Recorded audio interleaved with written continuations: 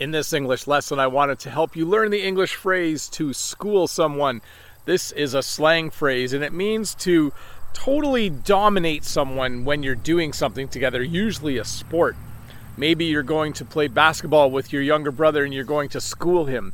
That means that you're going to play against him, you're going to win, and probably win by a lot of points. And it means you're going to show him how basketball is played. You're going to school him. It's definitely something we say, and it's definitely slang when we're talking about doing something and just doing it really, really well so the other person sees how good we are at it. So when you school someone, you're not just winning, you're also kind of showing how good you are at it. You're just kind of showing off a little bit. The other phrase I wanted to teach you today is the phrase, too cool for school.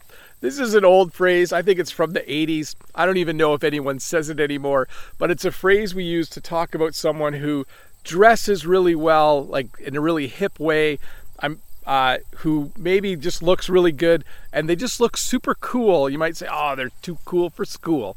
It rhymes, so it's kind of fun to say. And again, it's a phrase that I'm just throwing in here for fun. Not a lot of people say this anymore, but if you watch movies from the 80s, you might hear someone use the phrase, too cool for school.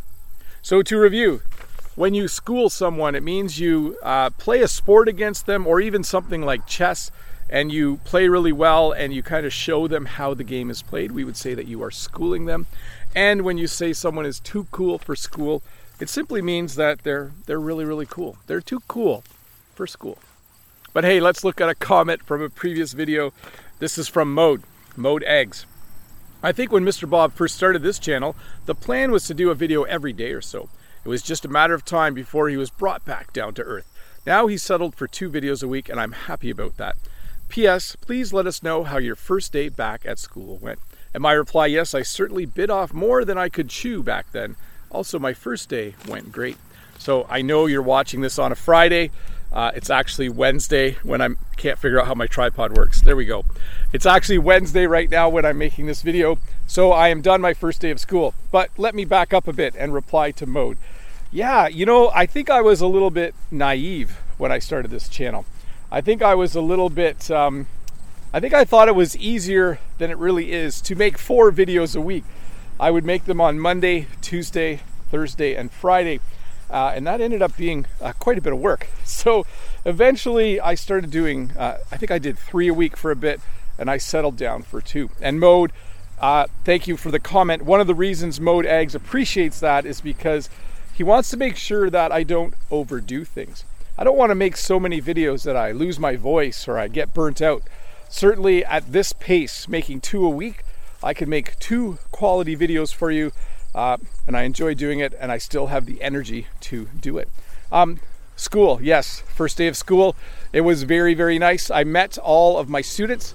I taught my classes. It went really, really well.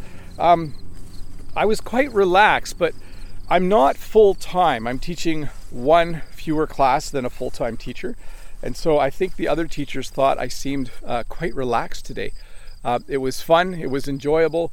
But they all seemed quite stressed, and I probably didn't. So I tried to be kind. I tried to be considerate. I didn't talk about how nice it was to only teach 2 classes, but certainly I had a great day. I think it'll be a good semester.